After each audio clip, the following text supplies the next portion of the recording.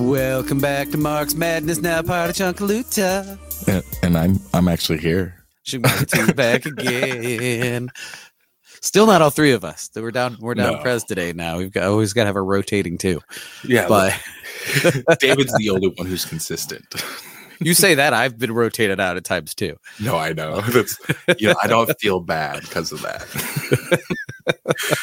It's not for without reason, though. You'll hear at the end of the episode, but a lot of good news on the winter fundraiser that you haven't even heard about from me. Yeah, and it's already basically done with what we immediately need, but we'll get into it later. That's cool. All right. Well, welcome back to Mark's Madness Pod. We read books. We are part of Chunkaluta Network. We'll be jumping back into the Gramsci reader that Prez has put together for us. So even with Prez not here, we're still using their reader, and so that's helpful. We'll be on slide 140. I almost made a mistake of which slide we were on. So, it's 140. Let me make that very clear because I looked at the page number at the top in our internal stuff. It went 178, got all confused. Don't do that. It's going to be right at the beginning. It's going to be a Reggio Emilia, and we'll go on from there. But first, the new show is not fully functional yet. So we will touch on a few current events. We're slacking. Sorry. We will touch on a few current events because it is very tumultuous in the world right now. There's 3 simultaneous genocides going on. Quagmire, really. No, sorry. I'm just using a big word.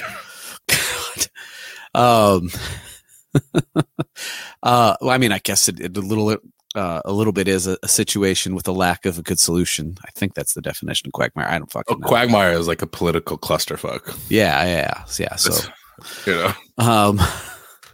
a vulgar term, at least. Yes, but we should turn back to, obviously, the thing on everybody's mind is going to be Palestine, because that is the largest genocide of the century so far, and it's been one that had the Darfur massacre, which we'll mention in a minute here.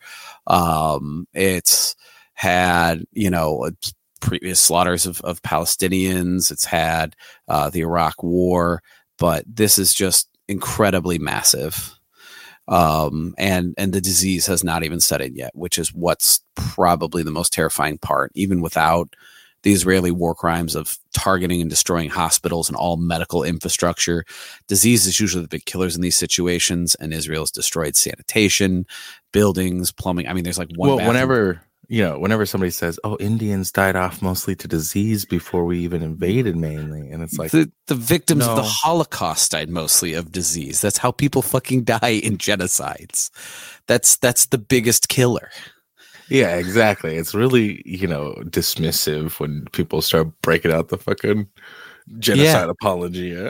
Yeah, like, look, don't get me wrong. We've talked about in genocides. We've talked about, dams with flooding by the United States expanded. We know about gas chambers in the Holocaust. We understand the bombing is happening here. There are other killers in genocide, but you create conditions for massive disease outbreaks and incredible repercussions for even the simplest disease. And most people die by disease. That's how genocides are typically carried out. That's how they work, because you destroy livelihoods. And you destroy all function and all ability to address it. And we haven't even gotten there yet, and the numbers are already absurd. Which is terrifying, but also this may be even more acute because, like I was getting to, even in the supposed safe zones, which are not safe zones at all, there's like those are the only places where they can even get information. And there's one bathroom for 500 people. There are people using old remedies like vinegar and stuff to try to fight infections because they just do not have the equipment, the medical equipment, anything to do that. People are starving. People are thirsty. And this is, of course, under continual bombing, under ground invasion. This is, surrounded by all sides, by the empire backing Israel doing this.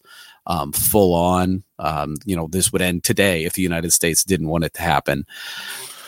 Did we mention Israeli settlements just got shelled by Lebanon? Oh yeah. Well, there's been expanding the whole time. Israel has been attacking Lebanon and Syria along with this. They always do that on attack Gaza. There's also been expansions and settlements in the West Bank. But Hezbollah has been firing rockets down on the Israeli side, like on the settlements, basically the whole time they've been in Lebanon. It's been like a controlled shot at the settlements, and people are like having to abandon these northern settlements. It's been incredibly effective. That's what you call the modern Indian raid.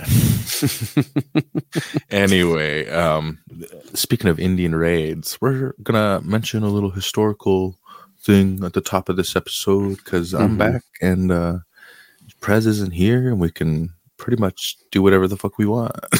There we go. But we're gonna talk about the Dakota 38, all right? 38 plus 2, mind you, because one of the names on there is like John to us, you know? So like dude gets called and then 2 others come up because they're like, that's my name too. Yeah. And then they're just like, yeah, okay, 40 people. Hang them all. It's videotaped, by the way. You can go watch it on video. That's how recent it is. They had video cameras. It's pretty fucked up.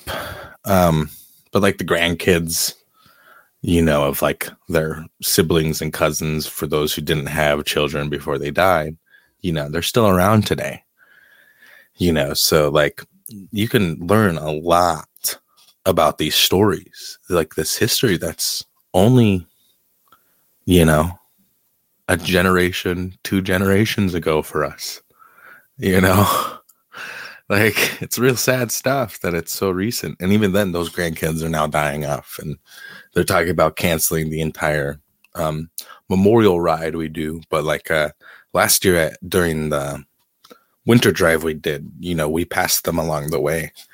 So, you know, it's a iconic scene for me, you know. But it's one you'll always hear about a lot right now online, and a lot of it is just lip service.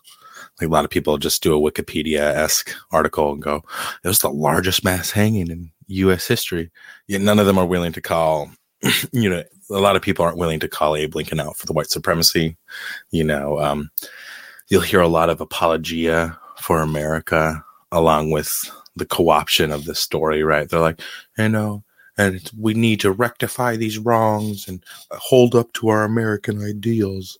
And it's like that, those are the American ideals. Yeah. You know, like in the Declaration of Independence, they blame the king for these issues with indigenous people.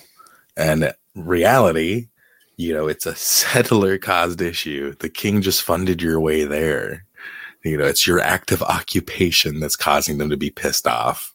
You know, it's like Jewish people being like, no, well, you know, Israeli people, I should say, but Israeli people being like, no, it's because we're Jewish. You know, yeah. And it's like, no, it's the occupation that's pissing everybody off. Yeah, it's a fully national battle, and you know, you can claim it in the name of ethnicity, which, I mean, oh God, that, you know, I don't know how the ethno-nationalist, very explicitly settler colonial structure of Israel just gets by as left-wing to so many people. It's how deep the propaganda is. It's the kibbutz. I mean, like literally, and that's not. Yeah, the kibbutz is not. We actually had a guy in TRN that was from a kibbutz in South America, and it's like on stolen land. Yeah. Yeah. Yeah. Sounds about white. Yeah. So, I mean, you know, no matter what or whatever religious justification there was, because there's always this religious justification in colonialism. None of that changes. This is a national conflict. It is oppressed people versus settlers. And right now, those settlers are very intensely committing genocide against those oppressed people, including bombing Bethlehem on Christmas. Just on Christmas. Yeah. On Christmas. That's insane to do. That's like bombing us at Wounded Knee, you know, during 1973. That would be just. Yeah. I mean, it's optics. Yeah. elsewhere in the world, again, we're talking about there's been essentially 3 simultaneous genocides. You have the continued invasion of Uganda, Rwanda. Listen, it's a lot more than that, David. Well, okay, yes, but three explicitly acute ones.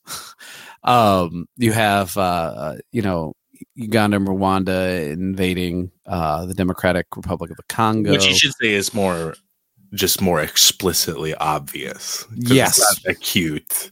Like some of these are 500 years old. True. That's acute. Yeah, and we're talking about the Democratic Republic of Congo. That goes back to Leopold and the rubber stripping all the way down through, and especially I mean, the concentration camp inspired by reservations is born out of the Congo genocide that continues. It just never stopped. No, it never has. I mean, this is probably the most I think it's the poorest nation in the entire world. Because of how deeply it's been attacked with colonialism. And so right now there's an election going on. And just as the last election, the results are being thrown into doubt. And, this is the breakdown of kind of the Western appointed governments after the Great Congolese War in the 90s and the UN peacekeeping completely not keeping any peace and failing, continuing. And then in Sudan, you have the RSF. So for people not familiar with the RSF, there was the Janjaweed, which was the kind of like the way Al Qaeda and ISIS, they're supposedly Muslim groups, but they're very right wing. They were kind of the supposed southern force, right, coming up against Sudan proper, kind of beginning its breakaway over the last few decades, ever since the neoliberalism set in and broke everything down about 40 years ago. And as they've broken out, they've rebranded a few times now. This is one of the groups that was against ISIS and Al Qaeda, oddly enough, and made a lot of hay in Libya after Libya was toppled. But they've been fighting alongside, but they're really an outgrowth of Janjaweed, who had completely lost all credibility after the Darfur massacre, which is a massive genocide in Darfur. And there was also mass rapes occurring. And so they kind of molded into this group, and this group was legitimized mostly by the UAE because they become self-sustaining, basically giving, gold, livestock, whatever they want to steal or mine to the UAE. They've also kind of been backed by Russia, specifically the Wagner Group, and Syria. So, this is where we talk about, like, Russia had those ties. They were on the right side of Syria against U.S. imperialism. But that was more for like the warm water port that they cared about. And that was laid into that war. Different competing capitalist interests. Exactly. You see imperialist country, it's still a capitalist country. Yeah, you see the same thing with Ukraine, right? Ukraine is pure imperialism by Russia, and it's combating and driven to war by imperialism by the United States. It's kind of like World War I style imperialism versus imperialism. And you kind of see that here, right? The UAE and Russia and Syria backing the RSF, whereas the why am I totally blanking? The SA, I am totally blanking on the government, the technical government proper in Sudan. But they're more backed by, like, I just realized States. I don't know. Yeah, my brain is farting right now, so I apologize. But they're more backed by the United States, and the RSF, usually kind of contains the West Darfur area. They've expanded kind of southeast rather than up towards the capital in Sudan, which is a little interesting. They're trying to break it into a territory, which is what we've seen in Somalia after the breakdown of the government, and what we've seen kind of in that's Libya. Just common Indian control tactic. It's in frontiers. What they do is they separate you so that way you're easier to control. They make you smaller nations. The reason why I'm part of the Oglala Lakota Nation instead of just Ochete Shakowin is just arbitrary legal definitions. That's what they want to do. But right now, it's just happening via military force, which is how it starts every time.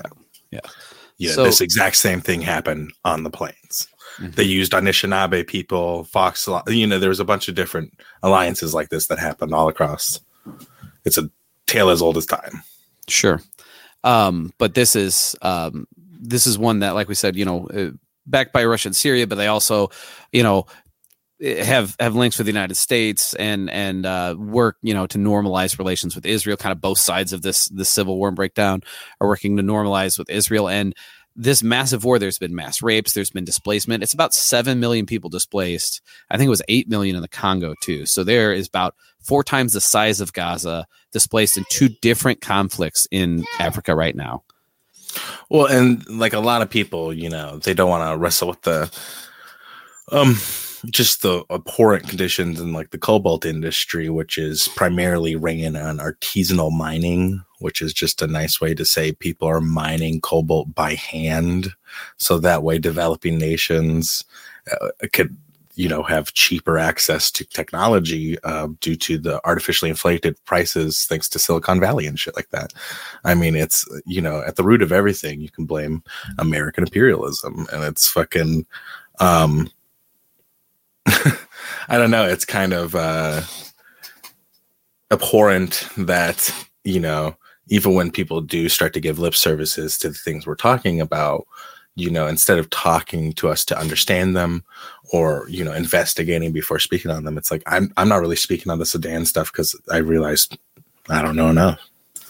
The only thing I can say is where the historical strategizing comes from, and it comes from early colonization. Who knew colonialism uses the same tactics? Yeah, and I can't speak to things that we normally like to speak, like what is the revolutionary way out? What are their chances? What are the good signs? And I don't know enough about Sudan myself to know that. I just know I'm sharing what I do know, and that way it's hopeful or helpful for people as all these conflicts arise, because what's going to happen is either you're going to ignore it or you're going to hear a lot of like, pay attention to Sudan, and like, well, how this should apply to like, us, right? Yeah. Is that, you should hold your favorites accountable for overspeaking, right? You should actively try to engage people directly involved in the situations talking about and pay attention to how they are perpetrated at home, right? So like Stanford University is a hub of technological advancement for the military. If you look at like trains and ports, obviously that's another good place to start analyzing the logistics of empire, right? Where do things come from and from where, because the only way to really join the war effort really, is to do a lot more than holding a picket sign. That's the bare minimum we could be doing, is going out and having mass protests.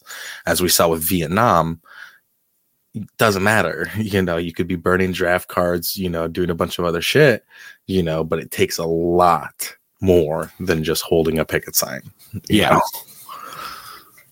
Yeah. And protests come in all kinds of shapes and forms and have all different levels of effectiveness, ineffectiveness, and levels of organization necessary. So, it begins by asking the people you want to represent how you could best help them. Yes. And there are people, that do a lot of different organizing in times like this too, again, with 3 simultaneous explicit, like even the most pro-colonial people would, other than the people apologizing for it, of course, currently, would have to admit our genocides going on right now.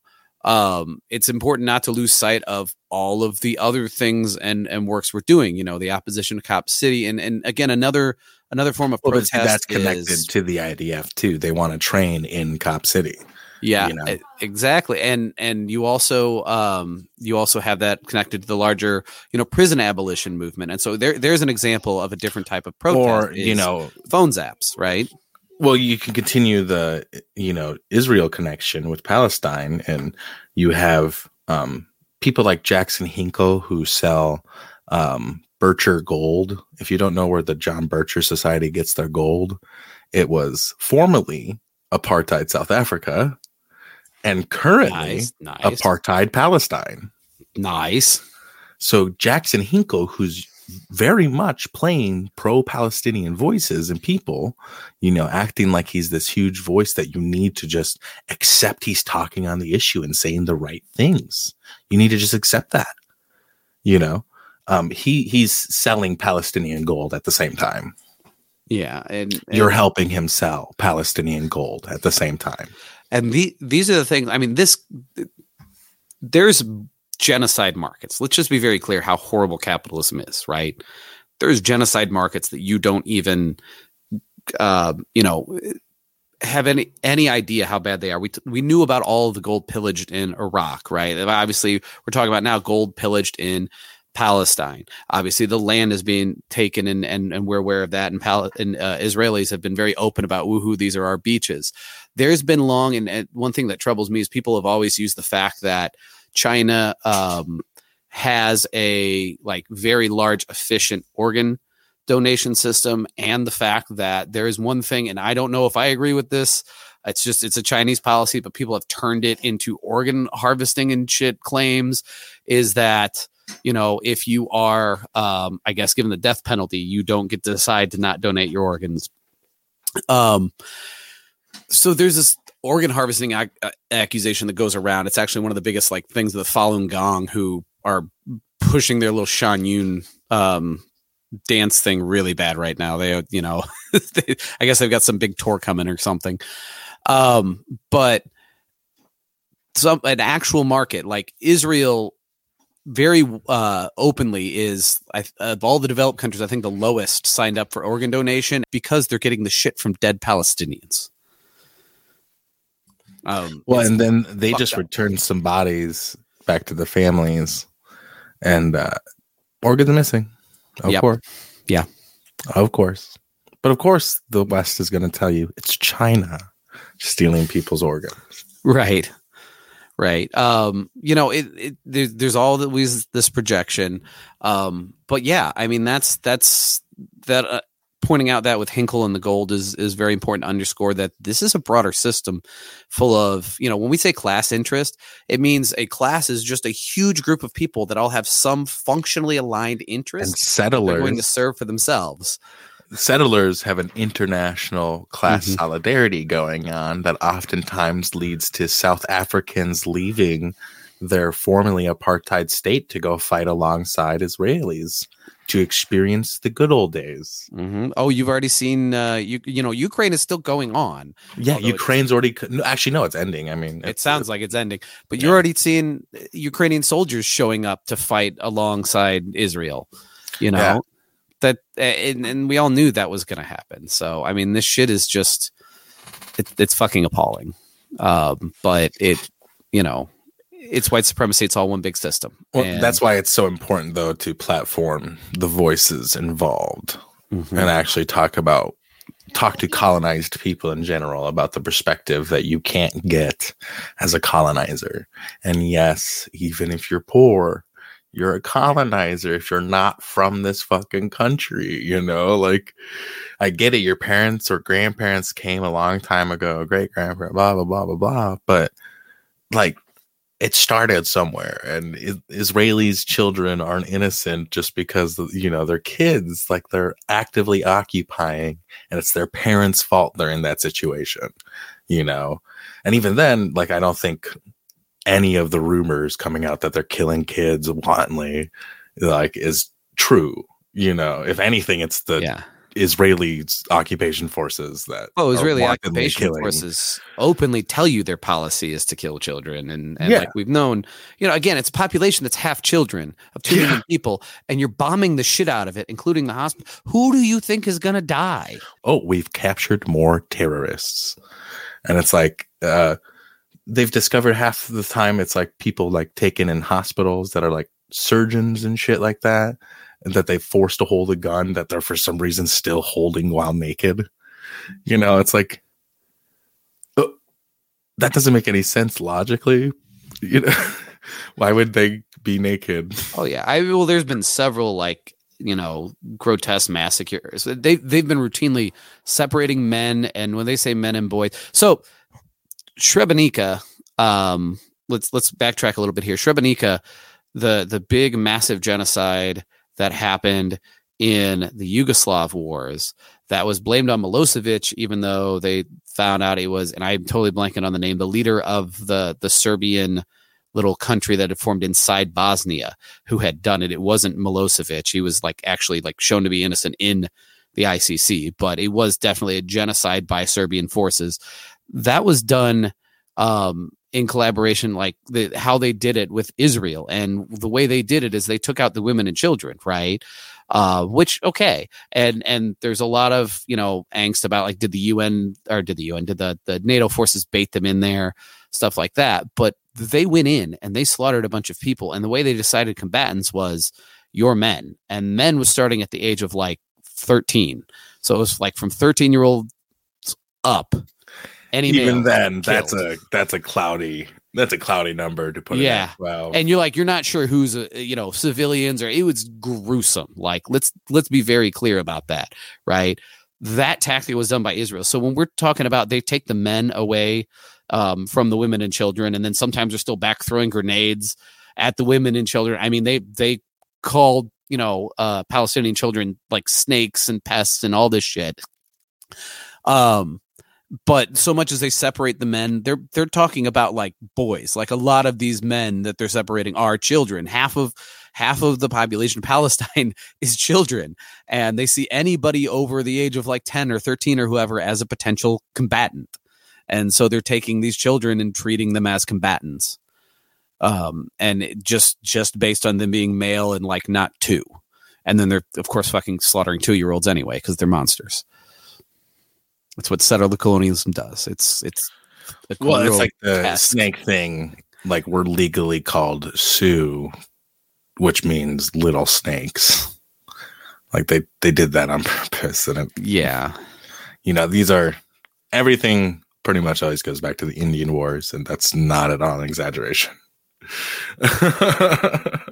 Even the Congo, Leopold was inspired by the Indian Wars. Mm-hmm. Yeah. So we've talked about Aventine. I mean, again, it's important to realize things like the Balfour Declaration, which is the big Western justification of Israel, was signed in 1917, not after the Holocaust. Israel's not formed in the name of the Holocaust, but the big excuse that gives license to this, gruesome apartheid state in Israel is this is the fix to the Holocaust. Apparently, the Palestinians have to pay for that, and the Holocaust, the Holocaust, and especially Lebensraum, Hitler was explicitly inspired by the United States Western expansion and manifest destiny and treatment specifically of indigenous people, for whom he gladly, of course, being Hitler, used a slur for that we thankfully do not call a fucking football team anymore as of a couple of years ago. Even then, with all the growing reaction in the country, they're floating the idea of bringing it back. It's awesome. Yeah. Cool. Reggio Emilia had always been the target of the Southernists, a phrase of Camillo Prampolini. So Italian of a name, Jesus. Italy is made up of Northerners, and filthy Southerners could be taken as the most characteristic expression of the violent hatred disseminated among Southerners against the workers of the North. Is this how everybody thinks everybody in the South's backwards? Here in America. But at Reggio Emilia, a problem arose similar to the one at Fiat. A big factory was to pass into the hands of the workers as a cooperative enterprise. The Reggio reformists were full of enthusiasm for the project and trumpeted its praises in the press at a meeting. A Turin communist went to Reggio, took the floor at a factory meeting, outlined the problem between North and South in its entirety, and the miracle was achieved. The workers, by an overwhelming majority, rejected the reformist corporate position. It was shown that the reformists did not represent the spirit of the Reggio workers. They represented merely their passivity and other negative aspects. They had succeeded. Sorry, let me clarify my English. They had succeeded in establishing a political monopoly, thanks to the notable concentration in their ranks of organizers and propagandists with certain professional talents, and hence in preventing the development and organization of a revolutionary current. But the presence of a capable revolutionary was enough to thwart them and show that the Reggio workers are valiant fighters and not swine raised on government fodder. Killer line. Not gonna lie. No kidding. There are some solid Gramsci like brow shots. Gramsci has instantly become one of my favorites. Instantly. Like, I was immediately like, look, Mao's good and all, but everything he said is just like a nice way to say a lot of Marx shit, you know? But Gramsci, he's throwing out bangers that are like, Mao, you should have just said it outright, you know? You just said it with your chest, man. What's funny is we've talked about how Gramsci and Mao were going at the same time, and it was kind of like how, you know, things just evolved the same trait, completely unrelated at the same time, right? They had just like come to same conclusions at the same time in their revolutions. So that was kind of wild, but also a little confirming with some of these understandings of, like, you know, what Gramsci describes and Mao calls the mass line, things like that. Well, but see, yeah, with the mass line and stuff, I think adding in the explanations that Gramsci gives, I guess, is like with his the organic capabilities of the workers to organize themselves. You know, a lot of people don't understand that the workers aren't hapless children. Yeah, no, there's a lot too in Gramsci where, like, there's a directed audience. Like, you were speaking, you're never speaking to the people or the public. You're speaking to these workers. These workers need to join with these workers. There's like always pointed explanation, and it's very good. It's like a breakaway from the whole like talk to the people, talk to the masses. It's like these masses, you know, the peasants, the factory workers. In April 1921, 5,000 revolutionary workers were laid off by fiat. The workers' councils were abolished. Real wages were cut. Real wages were cut, which is like, oh, okay, anything less is not real wages. But at Reggio Emilia, something similar probably happened. In other words, the workers were defeated, but was the sacrifice that they had made useless?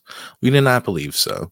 Indeed, we are certain that it was not useless, though it would certainly be difficult to adduce a whole series of great mass events which prove the immediate lightning effectiveness of these actions. In any case, so far as the peasants are concerned, such proof is always difficult, indeed almost impossible, and it is yet more difficult in the case of the peasant masses in the South. So I think that's really speaking a lot to how people discount, you know, anything that wasn't a proletarian-based action, right? The South could be defined as a great social disintegration. The peasants, who make up the great majority of its population, have no cohesion among themselves.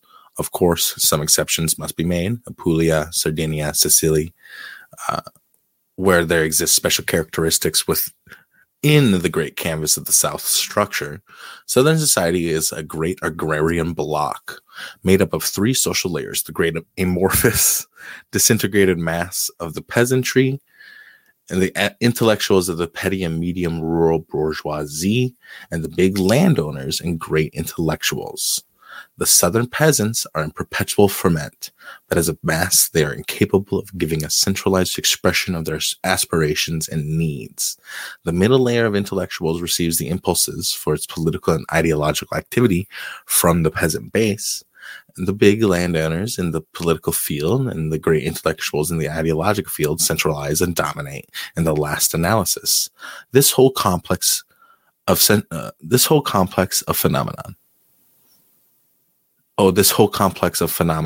Okay, I don't know. Okay, weird sentence structure there. Naturally, it is in the ideological sphere that the centralization is most effective and precise.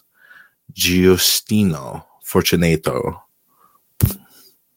and Benedetto Croce, thus represent the keystones of the Southern system, and in a certain sense are the two major figures of Italian reaction. I do like the tying of the intellectuals and the landowners as kind of the vanguard of reaction, and you see that a lot. Like Gramsci does not kid around with what an intellectual is. They're basically reinforcements for the class structure. And so with that, I can go ahead and take on some here. The Southern intellectuals are one of the most interesting and important social strata in Italian national life. One only has to think of the fact that more than 3/5 of the state bureaucracy is made up of Southerners to convince oneself of this. Now, to understand the particular psychology of the Southern intellectuals, it is necessary to keep in mind certain factual data.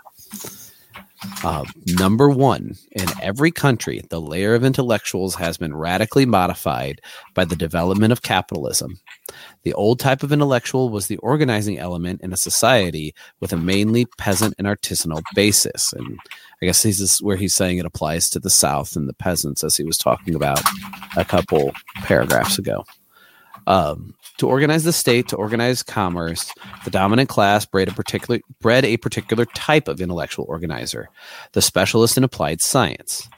In the societies where the economic forces have developed in a capitalist direction to the point where they have absorbed the greater part of a national activity, it is the second type of intellectual which has prevailed, with all his characteristics of order and intellectual discipline.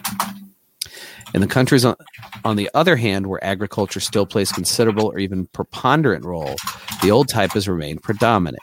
It provides the bulk of the state personnel, and locally too. In the villages and little country towns, it has the function of the intermediary between the peasant and the administration in general. In southern Italy, this type predominates, with all its characteristic features. Democratic in its peasant face, reactionary in the face turned towards the big landowner and the government, pot-licking, corrupt, and faithless. Again, no fear of the brow shots, Gramsci. One could not understand traditional caste of the southern political parties if one did not take the characteristics of the social stratum into account.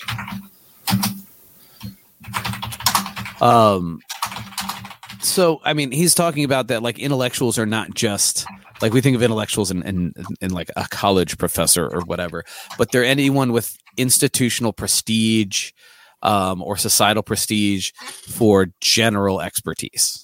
Right. These are going to be your political leaders. These are going to be, so there could be college professors. They could just be big landowners. They could just be, artisanal, like the industry leaders, the artisanal professionals, like he's talking about in the peasant lands, and the people that have certain skills and jobs.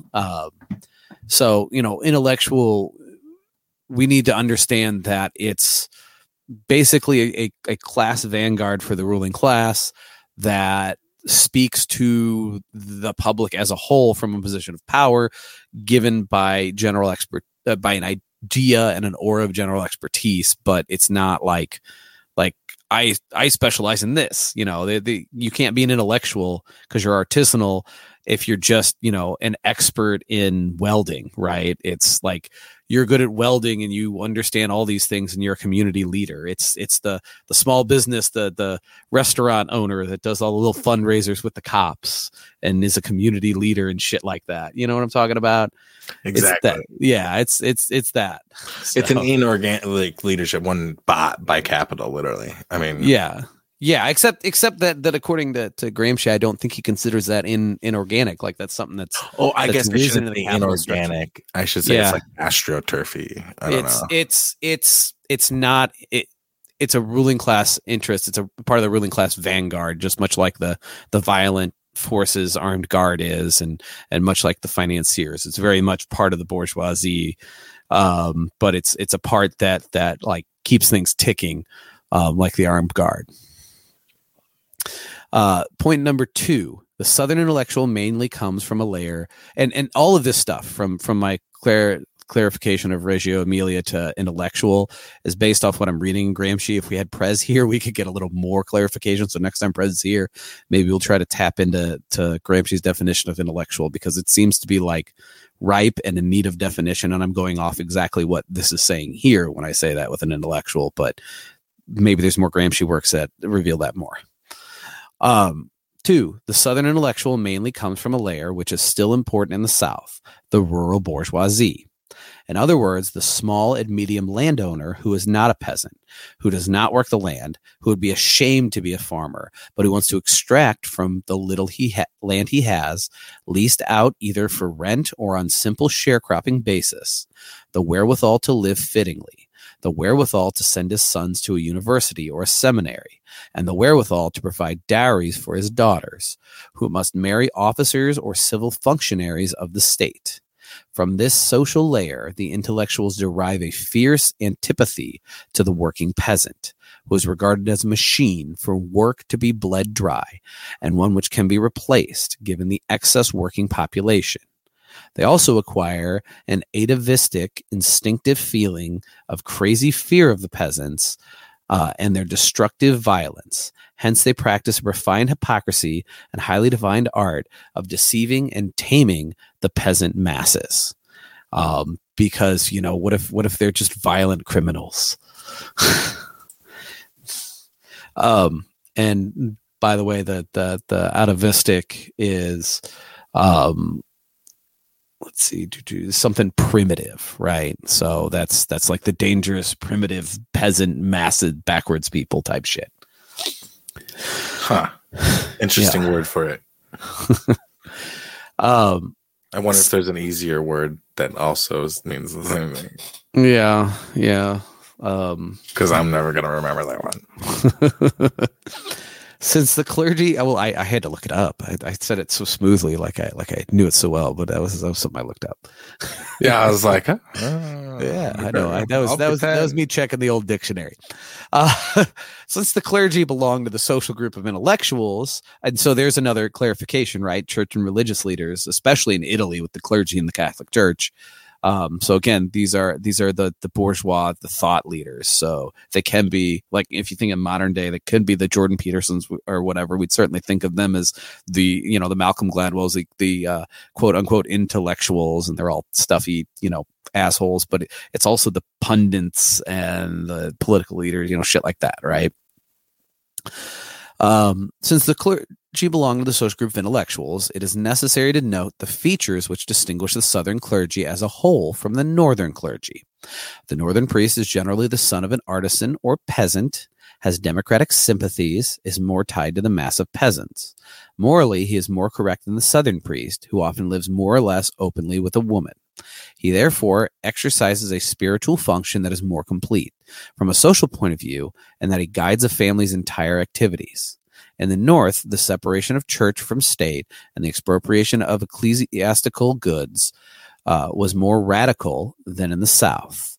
And as someone who's grown up Catholic, ecclesiastical, I'm pretty sure is just like church related or holy. And it's a word that's thrown around all the fucking time at church, and I don't actually know what it means, but it seems to be of the church.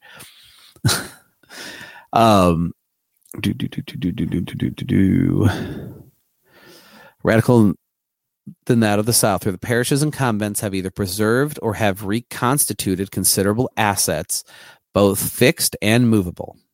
In the South, the priest appears to the peasant, one, as a land administrator, with whom the peasant enters into a conflict on the question of rents. Two, as a usurer, who asks for extremely high rates of interest and manipulates the religious element in order to make certain of collecting his rent or interest. Wasn't that kind of the whole New Testament flipping the table issue? Yeah. Catholic Church has never been hypocritical. Nope. No. Only convincing people, you got to give us your land when you die. Yeah. As a man subject to all the ordinary passions, women and money. Oh, I'm sorry. Number 3. As a man subject to all the ordinary passions, women and money, and who therefore, from a spiritual point of view, inspires no confidence in his discretion and impartiality. From what I know from like medieval historians and stuff, to like the whole, oh, everyone's so religious and followed all these rules, and that like kind of everybody understood no one followed the fucking rules. So it's interesting that the Southern clergyman is kind of being described in that same way when they talk about, Gramsci talks about development in the South as a colony and being more agrarian because of it. So it's interesting to see that character. Hence, confession exercises only the most minimal role of guidance, and the Southern peasant, if often superstitious in a pagan sense, is not clerical. All this, taken together, explains why the South, the popular party, except some parts of Sicily, does not have any great position or possess any network of institutions and mass organizations. The attitude of the peasant towards the clergy is summed up in the popular saying, "The priest is a priest at the altar. Outside, he is a man like anyone else." The Southern peasant is bound to the big landowner. And by the way, the popular party, if you remember, that was kind of the fascist, the party that would become the fascist party. The Southern peasant is bound to the big landowner through the mediation of the intellectual. The peasant movements, insofar as they do not take the form of autonomous, independent mass organizations, even in a formal sense, i.e. capable of selecting out peasant cadres, themselves of peasant origin, and of registering and accumulating the differentiation and progress achieved within the movement, always end up by finding themselves a place in the ordinary articulations of the state apparatus. Communes, provinces, chamber of deputies. These processes take place through the composition and decomposition of local parties, whose personnel is made up of intellectuals, which are controlled by the big landowners and their agents, like Salandra, Orlando, Di Cesaro. I don't know who any of those people are. The war appeared to introduce a new element into this type of organization, with the war veterans movement. In this, the peasant soldiers and the intellectual officers formed a mutual bloc that was more closely united, and that was to some extent antagonistic to the big landowners.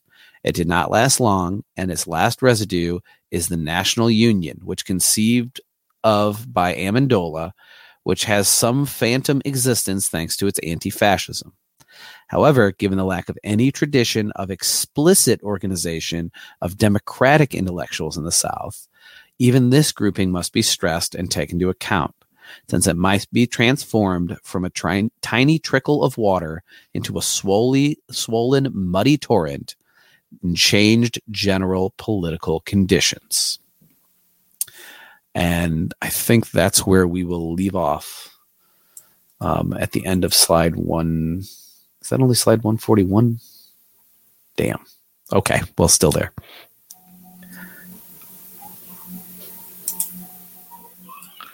So, thank you all for listening. We read some books. You heard some children cry. You did hear some children cry. We didn't do that long of a reading, but I tried to let it go as long as we could. Yes. But it's really important to do a long plug here because it's been a while since I've been here, and there's a lot of things going on that are important to touch on, I guess. So, like I mentioned at the beginning, there was a winter drive that our organizers in Nebraska basically just did by themselves and didn't let anybody know until they already had all the stuff. There was another group that did something similar, but they at least told us, and I'd been thinking about it. Well, there's a big old pile of wood, and so these are like an hour away from each other in the same state, and so it was like, well, theoretically, we get a U-Haul, send it, pick up both, and then send it out. There we go. Unfortunately, nobody in Nebraska could drive it, I guess. So I will be grabbing the U-Haul as well as some stuff from over here. and driving it over there. And it's all already paid for. That's just good news to hear about. But there's a second part to it that we are raising money for. And what we're doing is in Toronto, we have a group of organizers that they represent, I don't know, it's like 3 or 4 farms that feed one of the largest houseless encampments in Toronto. And they'll go down there and like hand out 20s to people to do what they please, because the idea is to enable them to be humans again, to have some dignity in the system that strips them of humanity constantly. And it sucks. It's a real shitty thing that goes on that is ignored. And that's obviously not the end all be all of organizing, but if you're not doing that at the bare minimum, just like you're not, like you should be at the bare minimum holding a picket sign when there is a protest near you, or, that's a bare minimum thing you should be doing. You should be helping the houseless and people in need around you and forming community through that way, so that way you can build up systems of dual power, like we're talking, they already have land dedicated to feeding people. You need to be able to feed people for a revolution, and that's not the only group we have doing that. That's just the one we're talking about right now, but we'll be doing the same thing on Pine Ridge, and so what we're doing is we're going to buy a shipping container in Toronto, fill it with a ton of stuff that they've been gathering, like medical supplies, blah, blah, blah, blah, blah. And then that comes with a lot of paperwork, first off. Like, you would not believe how much paperwork goes into shipping one thing across a border. Kind of crazy. But, we're going to ship a shipping container full of that stuff that we buy in Toronto, like near Toronto, over to Pine Ridge, which is going to cost a buttload. But then we'll have a shipping container on Pine Ridge to store stuff in. And it'll be full of shit for people to distribute, but the main thing is we need a shipping container out there to store shit. That's it.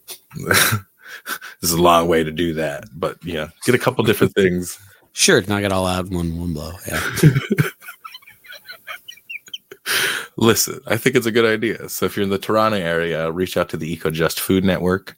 Get a hold of them to help. I mean, first off, just organize in general with the Chunkalutha Network, but that's, our point of contact over there. Another thing I'm super excited about is a jobs program we're bringing to the Pine Ridge Reservation. That's, again, just good news. It's all going to be funded already, and we may have already found the funding for the community center even. So that's super exciting. That's... Yeah, to not have to run a GoFundMe next year, maybe that'd be awesome. Along with that, we're helping Juchi Gang, or Leaping Larry. A lot of you might know. His mom just had a stroke while working at Walmart, and it's very like domino-y, like just one thing after another, And so like we raised him like $2,500, $3,000 or something like that before we even launched the GoFundMe. And then the GoFundMe was towards another about $3,000. And like, that's a CPAP machine for his partner. But he found out that there's some consolidated debts that, like payday loans and stuff like that his parents kind of just kept under the rug, and probably helped lead to the stroke, the financial stress, not to laugh, but it's morbidly funny, comical maybe is the word, ironic, despite popular belief, Canadian healthcare sucks. Indigenous people in that province, about 75% are in poverty, on top of that, there was Hurricane Fiona that like did just a ton of fucking damages that he's been dealing with since, and there's been more storms on top of it, just worsening the damage, And so this plot of land is 3/4 of an acre that they got after their traditional community was destroyed. It was traditionally matriarchal and was refused recognition because of that. And so they ended up getting this 3/4 acres plot and have been there since. It's provided for generations since. And so his hope is to give it to his Afro-Indigenous son to continue on providing for, at least their family, but ideally we'd like to help them make it something that can provide for the people, and I think that's very possible, especially with the amount of success we've already experienced. Other than that, we are still trying to raise money for the wheelchair. We need about 6,000 or something like that. I would have to check right now, but I'm not going to. We're almost there, and I think it's very doable. At the rate we've been going, and then with tax time coming up, I think a lot of people are going to be a lot of willing to send some of that our way. So, $1, $5 really helps out getting us towards that final goal. Same with Larry's. And then we have a friend, Lasu, over on Twitch that, because of the 60 scoop in Canada and stuff, has utterly destroyed his lungs. And so he needs a lot of medical care on that front. There's a lot of things going on that are worth your time to share around, at least to your family and friends, that aren't necessarily radical, but you can utilize towards more revolutionary aims. Like in my calculus is, the more things like this we help people finish and accomplish, the more people associate Chunkaluta with being able to help people. Even if we have limited funds, we can find a way to help people. And we have proven that over and over again. And, I just want to thank everybody for an amazing year. Really. It's something else what's happened. A lot of the catalyst is this podcast. The Red Deal season was years in the making, and it was supposed to be another book. Yeah. It was supposed to be Redskins, White Mask, and we changed it to Red Deal.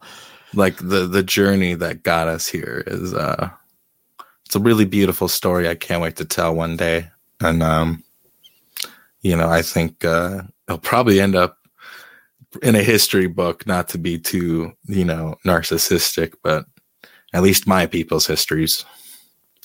So, I just really, really can't thank everybody for supporting us enough, for believing in this project. I hope I've more than proved a good captain, It was very interesting to just be handed the reins one day. Nobody talked to me about it.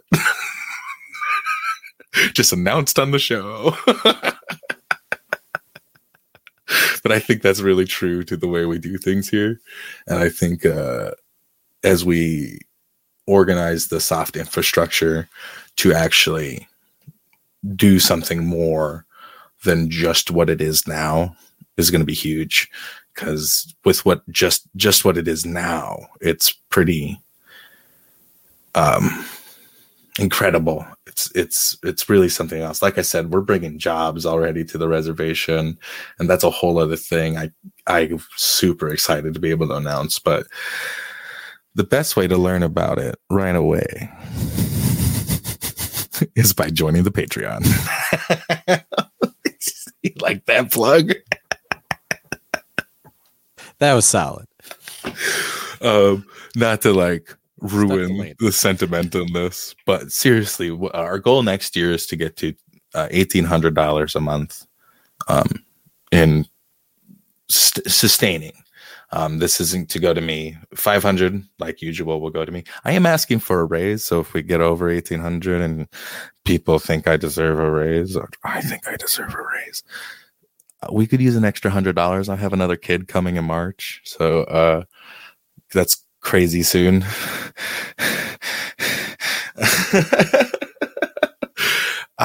Eventful life. So we're hoping to get $1,800 a month. That would pay 3 organizers to work full time, essentially pay for our tech budget, and then pay the camera guy to provide us monthly B-roll, basically, just for content's sake, because I ran out of B-roll so quickly doing the Marks Madness stuff, and some of it hasn't released yet because I still have to dub it, and that just takes a long time. But that's part of what that money's for, is to just pay a transcriptionist to work, what we pay them $2 per raw transcription minute, right? So that works out to being like 3 episodes of transcribing is like 360 or something like that, like on average of Marks Madness. So the way I figure it, they'll do like 5-6 episodes or whatever, and that's $500, or 250 minutes of transcribing is all, that's a lot of transcribing, and it's transcribing I don't have to do. So, but the big issue is, with those AI ones, somebody still has to correct it, so we can still cheat, but somebody still has to go through and correct it. There's still labor to be done, otherwise, like, especially with like Lakota, it gets gruesome. I've tried. I mean, like, it was more work to do the AI stuff than to just transcribe it myself. Like, literally. I mean, that, like, I don't know. Anybody who's like, it's like, it does not make your job easier half the time. Much like the computers at the cash register that fucking don't take my chip card anymore. I'm mad. Anyway, I'm like a boomer. They made that change when I was a kid, and I was like, I just got this card. They're making me get a new one. I just started like working. Anyway, what a weird complaint. No, it's okay. You can be a crank. I don't like when it doesn't take my magnet strip when I swipe it. No, I prefer the magnet strip. Oh, I know, but like they all, if your card has the other options, it won't let you until like you. Yeah, you got to do like 3 times at like fucking. It's like, this is. Can I just say yes or no? Yeah, give me the option. I just have the selling point of capitalism is choices, right? I want a choice there. Like, fuck. Anyway. This is Ned Crank Hour at Marks Madness. Yeah.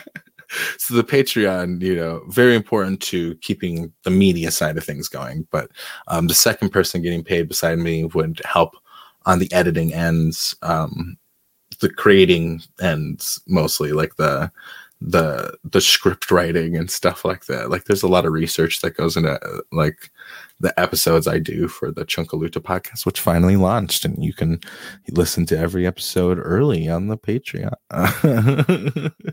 But you can also find it on Apple Podcasts after they the RSS feed or whatever, and then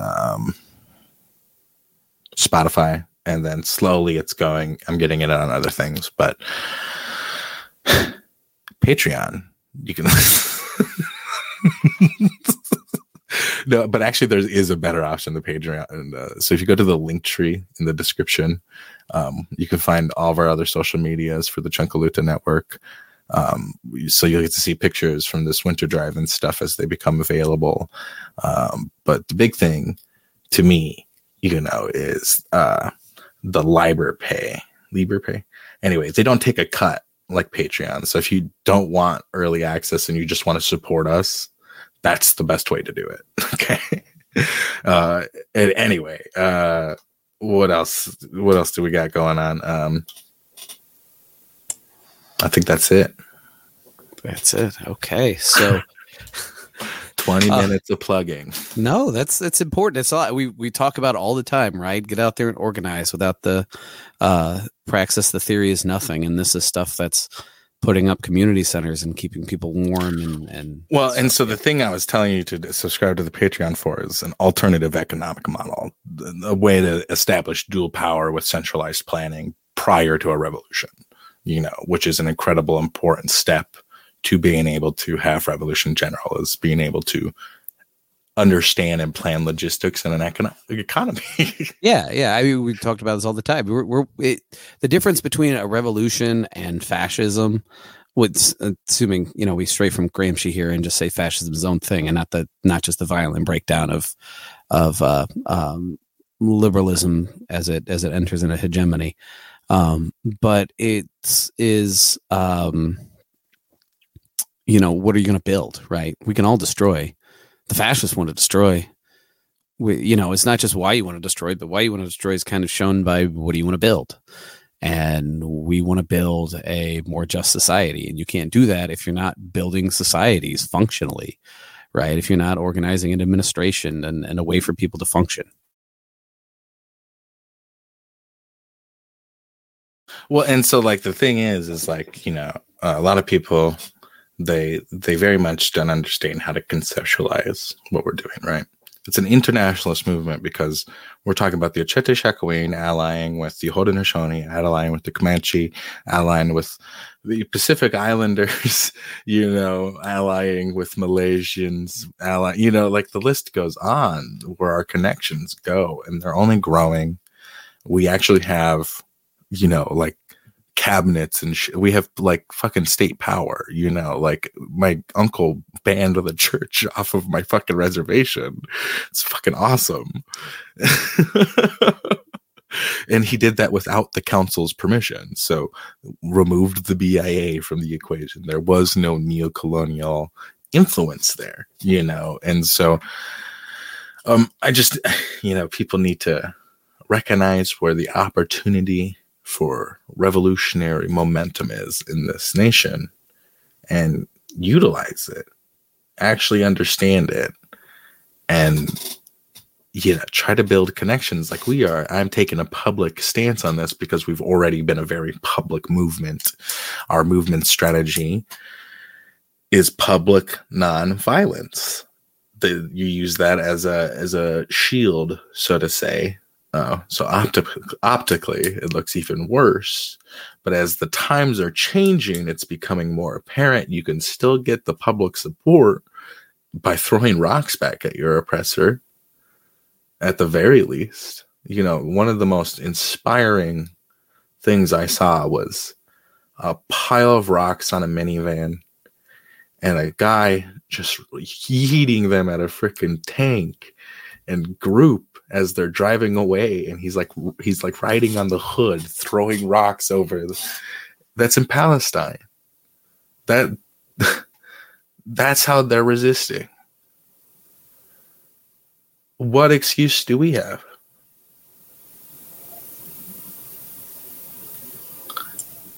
Yeah. I mean, there's none.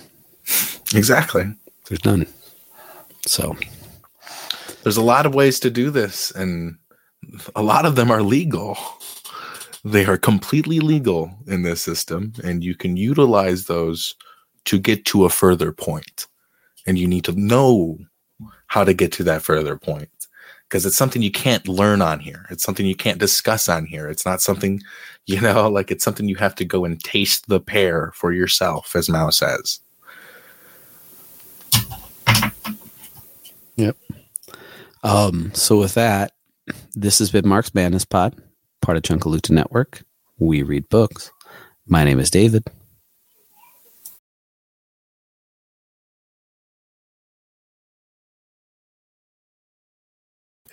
I was like, where's Nathan? Ready to shot back in time. Yeah, for real. I'm Shugmani too. And we will talk to you next week. Bye. Oh,